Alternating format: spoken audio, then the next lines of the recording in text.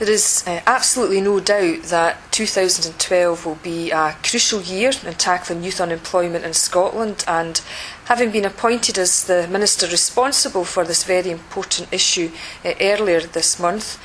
my New Year's resolution is to ensure that we harness the potential of every single young person in Scotland. And part of making that happen involves maximising opportunities for modern apprentices.